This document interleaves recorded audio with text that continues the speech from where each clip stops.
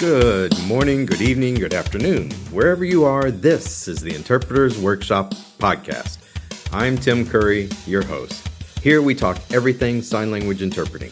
The ins, the outs, the ups, the downs, the sideways of interpreting. If you're a student, a new interpreter, experienced interpreter, this is the place for you. If you want to know more, go to interpretersworkshop.com. Let's start talking interpreting. And now the quote of the day from the TV series Star Trek. Space, the final frontier. These are the voyages of the starship Enterprise. Its 5-year mission to explore strange new worlds, to seek out new life and new civilizations, to boldly go where no one has gone before. I didn't need to say the entire quote because many of you can say it by heart. As interpreters, we do go boldly into places where others fear to tread, into the lives of others. But what is this space, this universe, this expanse that we move into? It's created by us and those we serve. But let's find out more about that from Robert as we continue the chat after role space into the new space. So now, let's boldly go.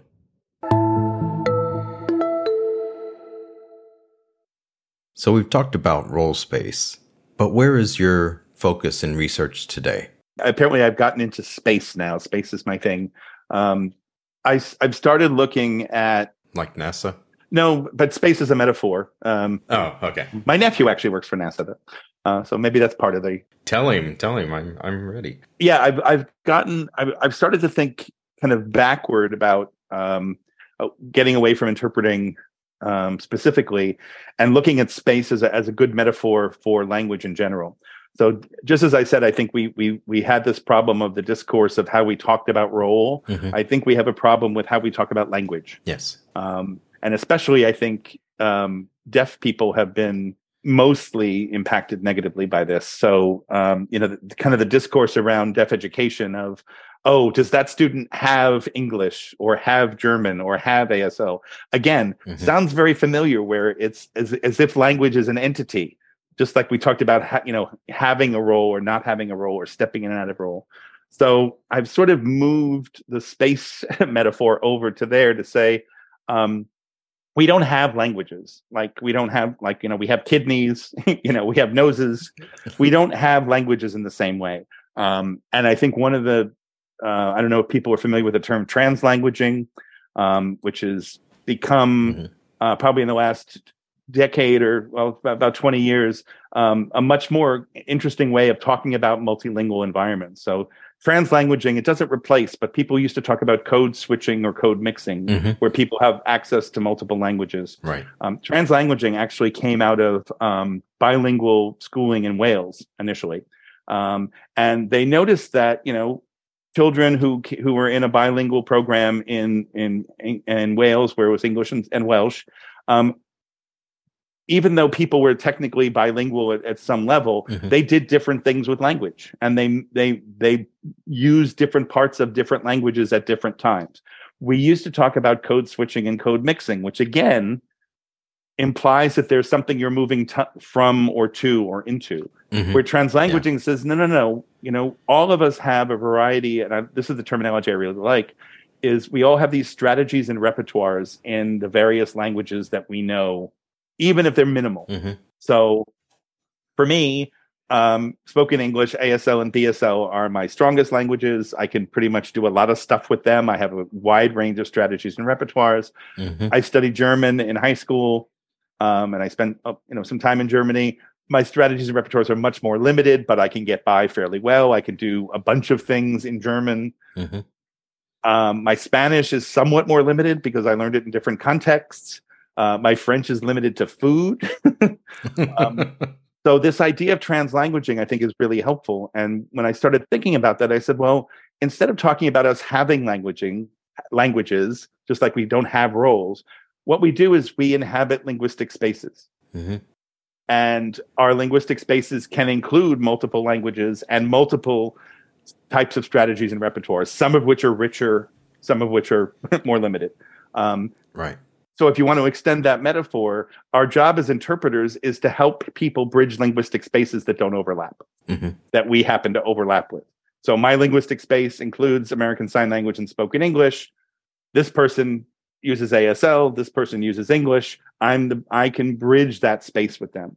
Yeah, we're the overlappers. Exactly. Yeah, and so we have this permeability of this linguistic space that we have. Yeah. You know, sometimes this has happened. I'm sure it's happened to you too, where a hearing person picks up on something and they recognize a sign, or a deaf person catches something before we interpret it. Yes. Well, guess what? Their linguistic spaces overlap. I don't have to interpret that necessarily. And guess what? That allows them to align more closely. Exactly. If I get the hell out of the way, they're allowed to have that moment because their spaces are overlapping. So I think that I really like this idea of the metaphor of space for languages as much as I like it for interpreting. Because I think it's a lot more explanatory, and I think it reflects more about what we actually do. I like it. I like the overlapping. I don't know if it's because of my background, but I see it as a spherical space, and they are merging. Yep, exactly. That's how it is in my head. Yeah, it's beautiful. Yeah, I have this, when I do PowerPoint, I have this kind of this aura around us that contains all the strategies and Yeah. So, for example, I learned a little bit of Dutch, but I knew more German than Dutch. So when I've been in the Netherlands, I can use some of the strategies and repertoires I know in German to kind of bootstrap me a little bit with some Dutch. Or I learned a couple of words in Czech and Polish that I can go, I can do something with that, very limited. But that's all part of this bubble, of the linguistic space that I have. That's constantly pulsing. And that we add to, and that we add to. Yeah. So when we're learning, vocabulary, or we're learning new ways of talking about things in our languages, we're just enriching the linguistic space that we have. Yeah. You can't separate the linguistic parts from the cultural parts. No, exactly. Yeah.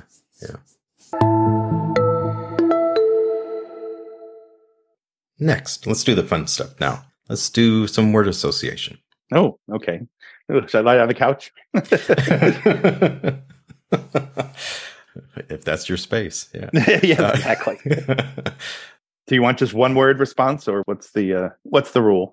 So I will tell you a word or a small phrase, and then you give me the first word that comes to mind, or a concept, or perhaps a story, anything like that. Sure. So the first one, comfort food. Oh, risotto. Yeah, risotto. And do you make it yourself? Yeah. It's warm and it's soft, but you can have all sorts of textures in it, and it's and it's really fills up the space. Yeah, and it's process and product, because the process itself is specific, and then you magically end up with this product, and it's I love it. Kind of sounds like interpreting. Well, yeah, it's all, again, it's constantly process versus product. And I actually have a recipe that I do I found in the New York Times years ago, where the question was asked, why are we boiling pasta? That's stupid. And so basically the recipe is that you make a pasta dish, like with penne or something like that, as if you were making risotto. So you saute all your stuff, and then you throw in dried pasta, which you go, this is never going to work. And you mix it up. This is never going to work. And then you start adding stock, about 250 mil at a time. It's never going to work. Oh my God, it's never going to work. And after 15 minutes, magically it appears, because the stock gets absorbed into the pasta, which leaches out the starch, which creates a sauce. It's magic. Nice. Yeah. Process and product. Okay. Next. Pet peeve. Oh. Obliviousness.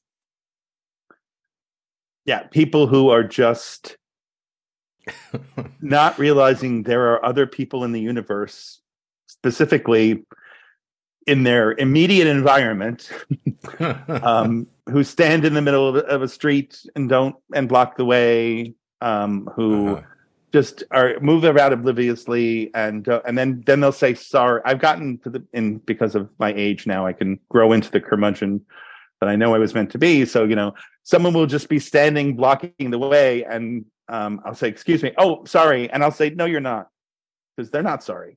Yeah. So people who are oblivious, you're showing your age. Yeah. And I live in a city too, there's just a higher density and percentage of people who are going to just be oblivious. Yeah. Okay. Art. Oh, art. John Singer Sargent, one of my favorite artists. Prolific. He was Boston-based at times, although he spent time everywhere. Worked in multimedia, worked in oils, worked in watercolors, both amazingly but differently and beautiful. Stupidly prolific. I mean, thousands of paintings pretty much. Wow. And also knew everybody. So there's a painting he did, because he was friends with Claude Monet, of course. Of course, I went to a great exhibition on American Impressionists in Scotland, actually, at the new Scottish Modern Gallery, and they had a painting of Monet, Singer Sargent's painting of Monet sitting in a field with his daughter painting, and next to it was the painting that Monet was painting. Wow! Oh, and he was just. His portraits are stunning. I live right down the street from the Museum of Fine Arts in Boston, which has his murals are amazing. His murals in the Boston Public Library are epic. Yeah, he's amazing. My nephew is now hooked. I took him to see one of my favorite paintings of his called El Viejo, the dancer, and it's this beautiful giant painting of like a flamenco dancer in mid-turn. It looks like it's illuminated from the back. The things he did with light, and look him up. John Singer Sargent. Stunning. Nice. Listening to the podcast for free is logical, but tell a friend about the podcast and send me a coffee to support the show. Your support is greatly appreciated. May you live long and prosper. Okay, next, culture. Culture. Complex. Yeah, I mean, we talk a lot about it as interpreters, but I don't think anybody really knows what it is. It's one of those, I know it when I see it, and I can give you examples of it, but, in some ways similar to language, you can't put your finger on it. We see manifestations of it. We see, it's almost kind of, the allegory of the cave. We see the shadows, but we don't actually see what's making them. Yeah. And often we don't even realize especially those of us who grew up monolingually for the most part, and in a pretty homogeneous culture, we don't realize that we have a culture. Yeah. And that things that we do are equally culturally based as the stuff that other people do. Yeah. And I think that's the real shame of people who don't get exposed to other languages and other cultures, is they don't realize that, this is just one of the many ways of being. Yeah, I think it's complex. Yeah. That was a nice definition without giving a definition. Yes. I know it when I see it. Yes, exactly. Okay, next. Fun. Cooking. Yeah. That's there's lots of other things I do for fun. I love cooking. And it's one of those things I went, I don't ever want to do this for work because it'll ruin it. Not that I necessarily could do it for work, but it's again, it gets back to process and product. It's just, I love the fact that you start with all this raw material that doesn't look anything like what ends up on the plate. Yeah. And there's that magic alchemical metamorphosis, then poof. Yeah. Then it looks all pretty. And then somebody else can do the cleaning up. That's yes, I agree. Very key. Very key. I volunteer to cook, so other people do the cleaning up. Okay. Last one. Interpreting. I don't know if I have a word for it. What came into your mind? A whole bunch of stuff like complex came up again. I think the other thing was sort of floating around was I had this like image of just a bunch of people. So I think interaction. Yeah. And I think even kind of one way interpreting is still interaction.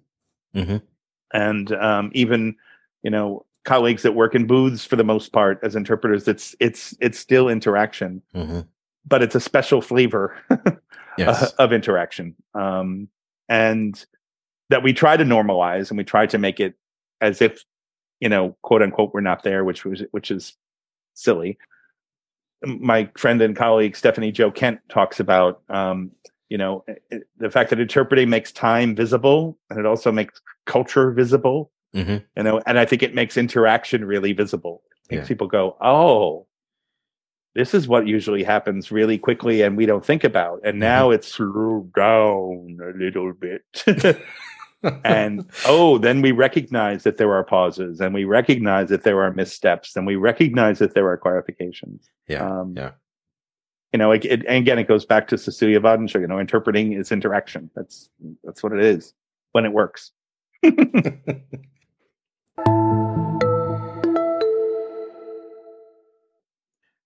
Because you have experience with interpreters in the UK and the US and other countries, I'm sure, what advice would you tell other interpreters to add to their worldview of our profession?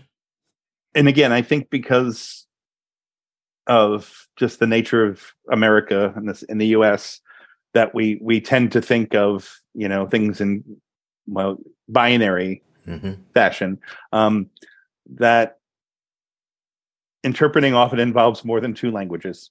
Yeah. Whether those are dialects, whether those are various and sundry other types of languaging. And I think we tend to be very, it's ASL English. Like, well, there's other languages, or there's different forms of English, or there's different forms of ASL. That's obviously, as in Europe, that's, that people are often working in their third or fourth or fifth language for sustained periods of time. And to be really cognizant of variety, even if you're technically only working with two languages, that, there's no big L language. There's lots of little L languages. And we have to be, if not competent in all of them, aware of them enough to know when we're competent or not. I've done not a lot of interpreting with children, but I'm capable of doing it. But there's plenty of other people who have much more experience, and both in terms of hearing kids and deaf kids. It's not just I don't understand younger ASL, or it's much more complicated than that. And recognizing that language is much more complex than one side and the other. Yeah. And go to another country and go to a country where most people don't speak your language, and then try to get yourself fed and watered and a bed for the night and see how that goes. And report back. Yes. Put it in your portfolio. If you make it. Yes. So what warnings would you give new interpreter researchers? Don't try to reinvent the wheel. One of the things, and this happens less in linguistics because I also had a detour where I did linguistics for quite a while. I'm a big fan, and we did this in our book, and of looking back at other data that people have analyzed and reanalyzing it or looking at it with a different lens. Linguists do this all the time. They have examples and people can kind of look at them in different ways. And because, especially with spoken languages, they're usually published in written form, etc. Now that we have much more access to video, much more easily than we did in the past, and also potential to annotate and transcribe and all that kind of fun stuff. I think it's really important that we look back on some old stuff and relook at it. So one of the things that, we got permission from Dr. Cynthia Roy to look at her PhD data, which was an interaction between a deaf grad student and a hearing professor. And we kind of reanalyzed it using role space. Mm-hmm. And I think and other people have done that. And I think, there's lots of new stuff to be gathered. Yes. But look back at what people have done already, and not to criticize and not to gainsay, but to say, maybe there's something that hasn't been looked at. Now that we know these things, or now that we're thinking with this pair of glasses on or these lenses, let's take a look at that before you're going to go out and gather a whole bunch of new data. There's a lot of stuff that we're a very new field in terms of interpreting studies. And especially with video-based data, again because of technology, take a look at other stuff before you try to go and reinvent the wheel, because there's still unanswered questions that the data that people have gathered and looked at before can probably shed light on. It's nice. What else needs to be said to interpreters in general? Oh yeah, I think we're getting better at this. But I think we need those of us who work, whose work includes assigned language, need to be working a lot with our colleagues who worked primarily with spoken languages. I think we are doing that better, and but I think we need to have more collaboration, more discussions about the similarities and differences in our work. And I don't think it's been a bad thing. But there's always you're the sign language person. It's like, no, I actually work with a spoken language or two as well. Exactly. And people were willing to, some of the more interesting conversations I've had, not that our fellow sign language interpreters are not interesting people, have been with spoken language interpreters about some of the challenges that they face. And they've certainly learned from us. And I think, because of, especially in the US, where kind of laws mandating interpreting have happened, for sign languages, that, we've been able to make gains in some ways. But even before COVID, spoken language interpreters realizing, it's really important to see the speaker and see what they're doing. And it's like, yeah, that kind of is important. And it's not just that, to see the gestures they're using, but and it's not just to maybe lip read what they're doing, but that's part and parcel for all of this. Yeah. So I think, and again, I've been fortunate enough. I have a lot of colleagues and friends who primarily work between two spoken languages, and more of that needs. We need to reach out more to do that from both sides. Yeah, because we're doing the same thing cognitively at the end of the day.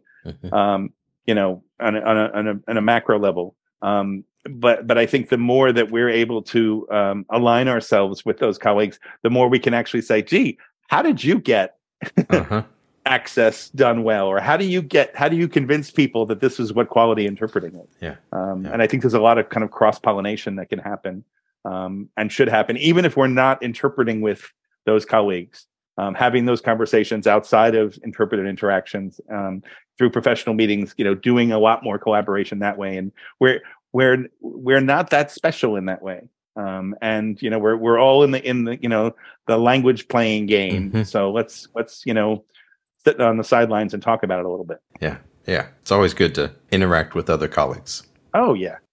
Well, Robert, it was wonderful talking to you. No, thank you very much, Tim. I really enjoyed it. Yeah, it was great fun. And hopefully we can do this again sometime. I'd love it. Thanks a lot. Thank you. Bye.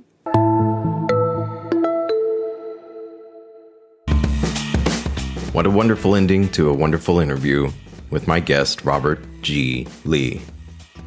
We learned about role space, its origins, a little introduction to what it really means for us, thinking about our role as interpreter, as a space, and how it evolves throughout the work that we do, and how it interacts with the roles of the participants, their cultural space, and interestingly enough, the new idea from Robert, the language space. As the languages interact individually and collectively between everyone in the room, it creates a new space, which creates the whole discourse. And he's right. culture is complex.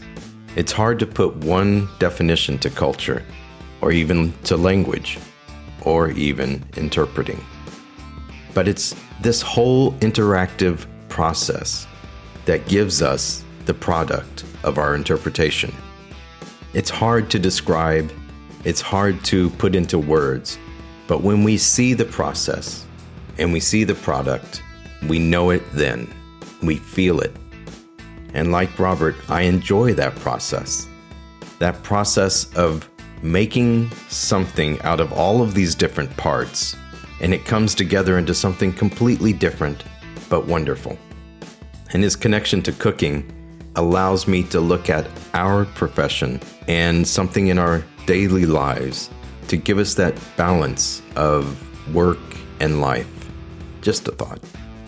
And the last thing we should leave ourselves with is interacting with colleagues, specifically talking and interacting with spoken language interpreters, those only working in the same modality of spoken languages. We can learn from them and they can learn from us, and we can improve the profession together. And then we can boldly go into our spaces. Be calm, keep interpreting. I'll see you next week. Take care now.